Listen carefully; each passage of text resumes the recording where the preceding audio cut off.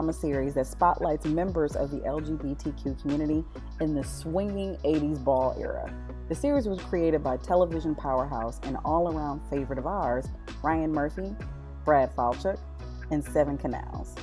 Ryan Murphy and Brad Falchuk are some of our favorite TV producing teams, as they are the masterminds that have brought us one of our favorite TV shows, American Horror Story.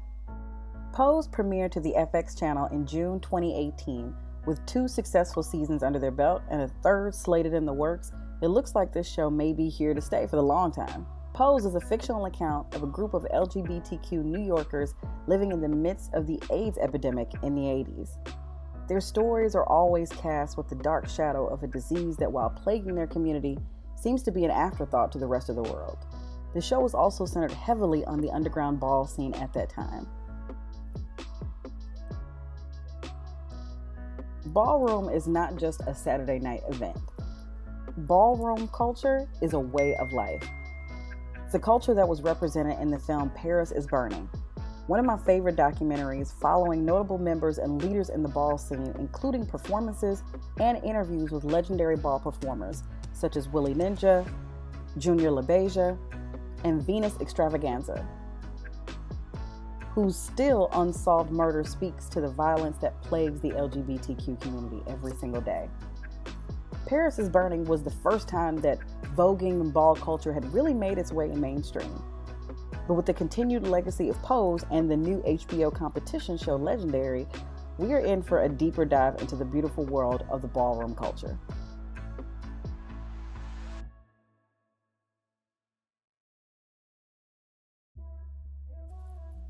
Ball, short for ballroom, can trace its roots all the way back to the Harlem Renaissance and even early parts of the 1960s. The culture was bred in the Black community and in the Hispanic community as a way to break free of the oppressive mainstream culture and laws that prohibited outward displays of gender nonconformity. This defiance morphed into an underground masquerade ball where attendees could dress and express themselves freely and without judgment.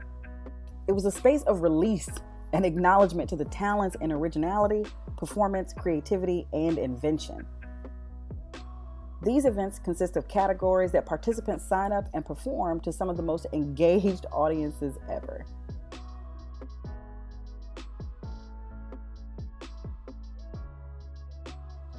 Ballroom culture also gave us the introduction of houses. Houses in the LGBTQ community serve as small communities for those who have experienced being shunned by their own families, friends, and associates.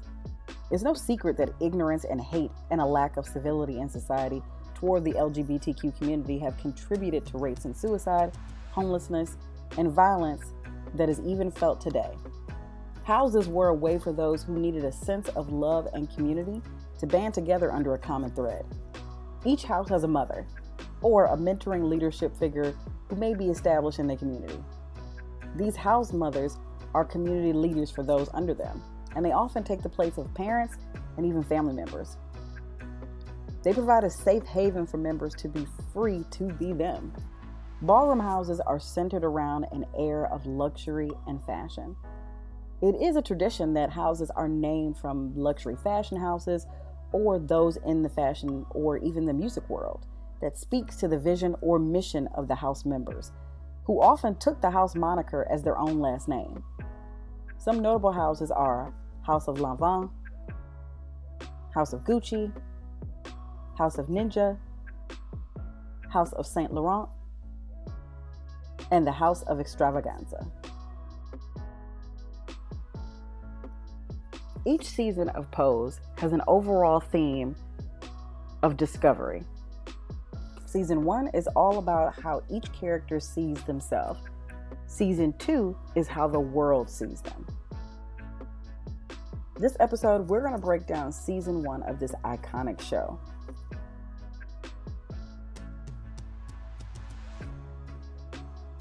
Season 1 of Pose introduces us to each character and their individual battles to see themselves and their own identity. Blanca, played by MJ Rodriguez, is determined to begin her own house after an abrupt exit from the house that she grew up in. Blanca was raised in ballroom culture under Elektra Abundance and the House of Abundance. Elektra, played devilishly by model and actress Dominique Jackson, is a narcissistic, materialistic, self-absorbed competition queen whose house members' only value is how many trophies they bring in. Elektra is literally the physical embodiment of the words, "I wish a bitch would." And when I say she will read you for filth, she will read you for filth. Blanca rejects this type of callous treatment of people who are struggling to find themselves and their identity in a world that shuns them on a regular basis. She seeks to begin her own house, where she wants to change the norm of a house mother to one that is caring, loving, and supportive of their children in all of their endeavors. Blanca takes the role of mother seriously, as each episode we find her tripping over herself, sometimes literally, to act as a supportive mother, making sure her children are in school, safe, in training, preparing themselves for the life outside of the house.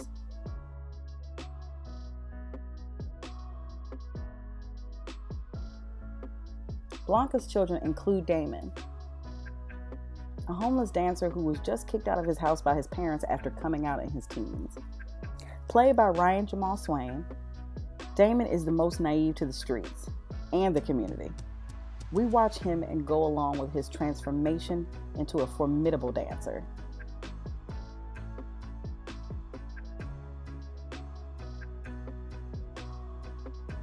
Angel Bismarck-Curiel plays Poppy, the slick, fast-mouthed drug dealer who is on the street just scraping to get by. I love this character because it shows that the houses are not strictly just for the trans community, but they were literally a safe haven for anyone who needed one.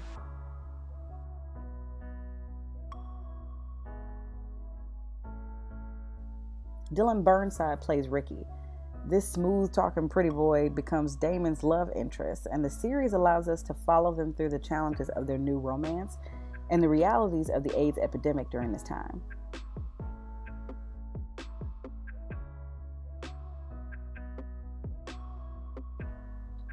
Angel, played by India Moore, is a sex worker who begins a kept relationship with Evan Peters' character, Stan. Angel allows us a sneak peek into the blurred lines that the LGBTQ community sometimes has with the heterosexual, straight, cisgender community as an undercover way to explore your fetishes. Evan Peters' character struggles with his own sexuality as he is living the typical American dream with a wife, children, house in the suburbs, big fancy job in the city, but his taste also includes something a little bit different that Angel provides for him.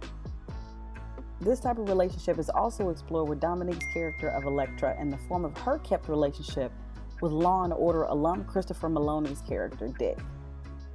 Elektra's relationship is much more of a contract or business agreement, where Angel and Evan seem to have a genuine connection, but one that society and cultural norms would not allow them to explore. It's a great way to showcase how having that limitation on people's idea of sexuality can force people to put themselves in the proverbial closet and repress their own desires in the most unhealthy ways.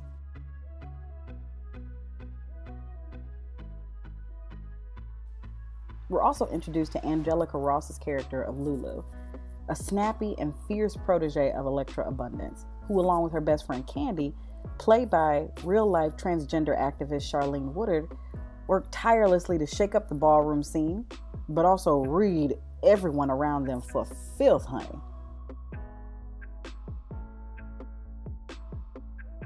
The standout in season 1 next to MJ Rodriguez is the ever-talented and legend himself, Billy Porter, who plays Pray Tell, the ballroom announcer. Pray Tell takes us on a ride of emotions through the AIDS and HIV epidemic of the 1980s that claimed many LGBTQ lives.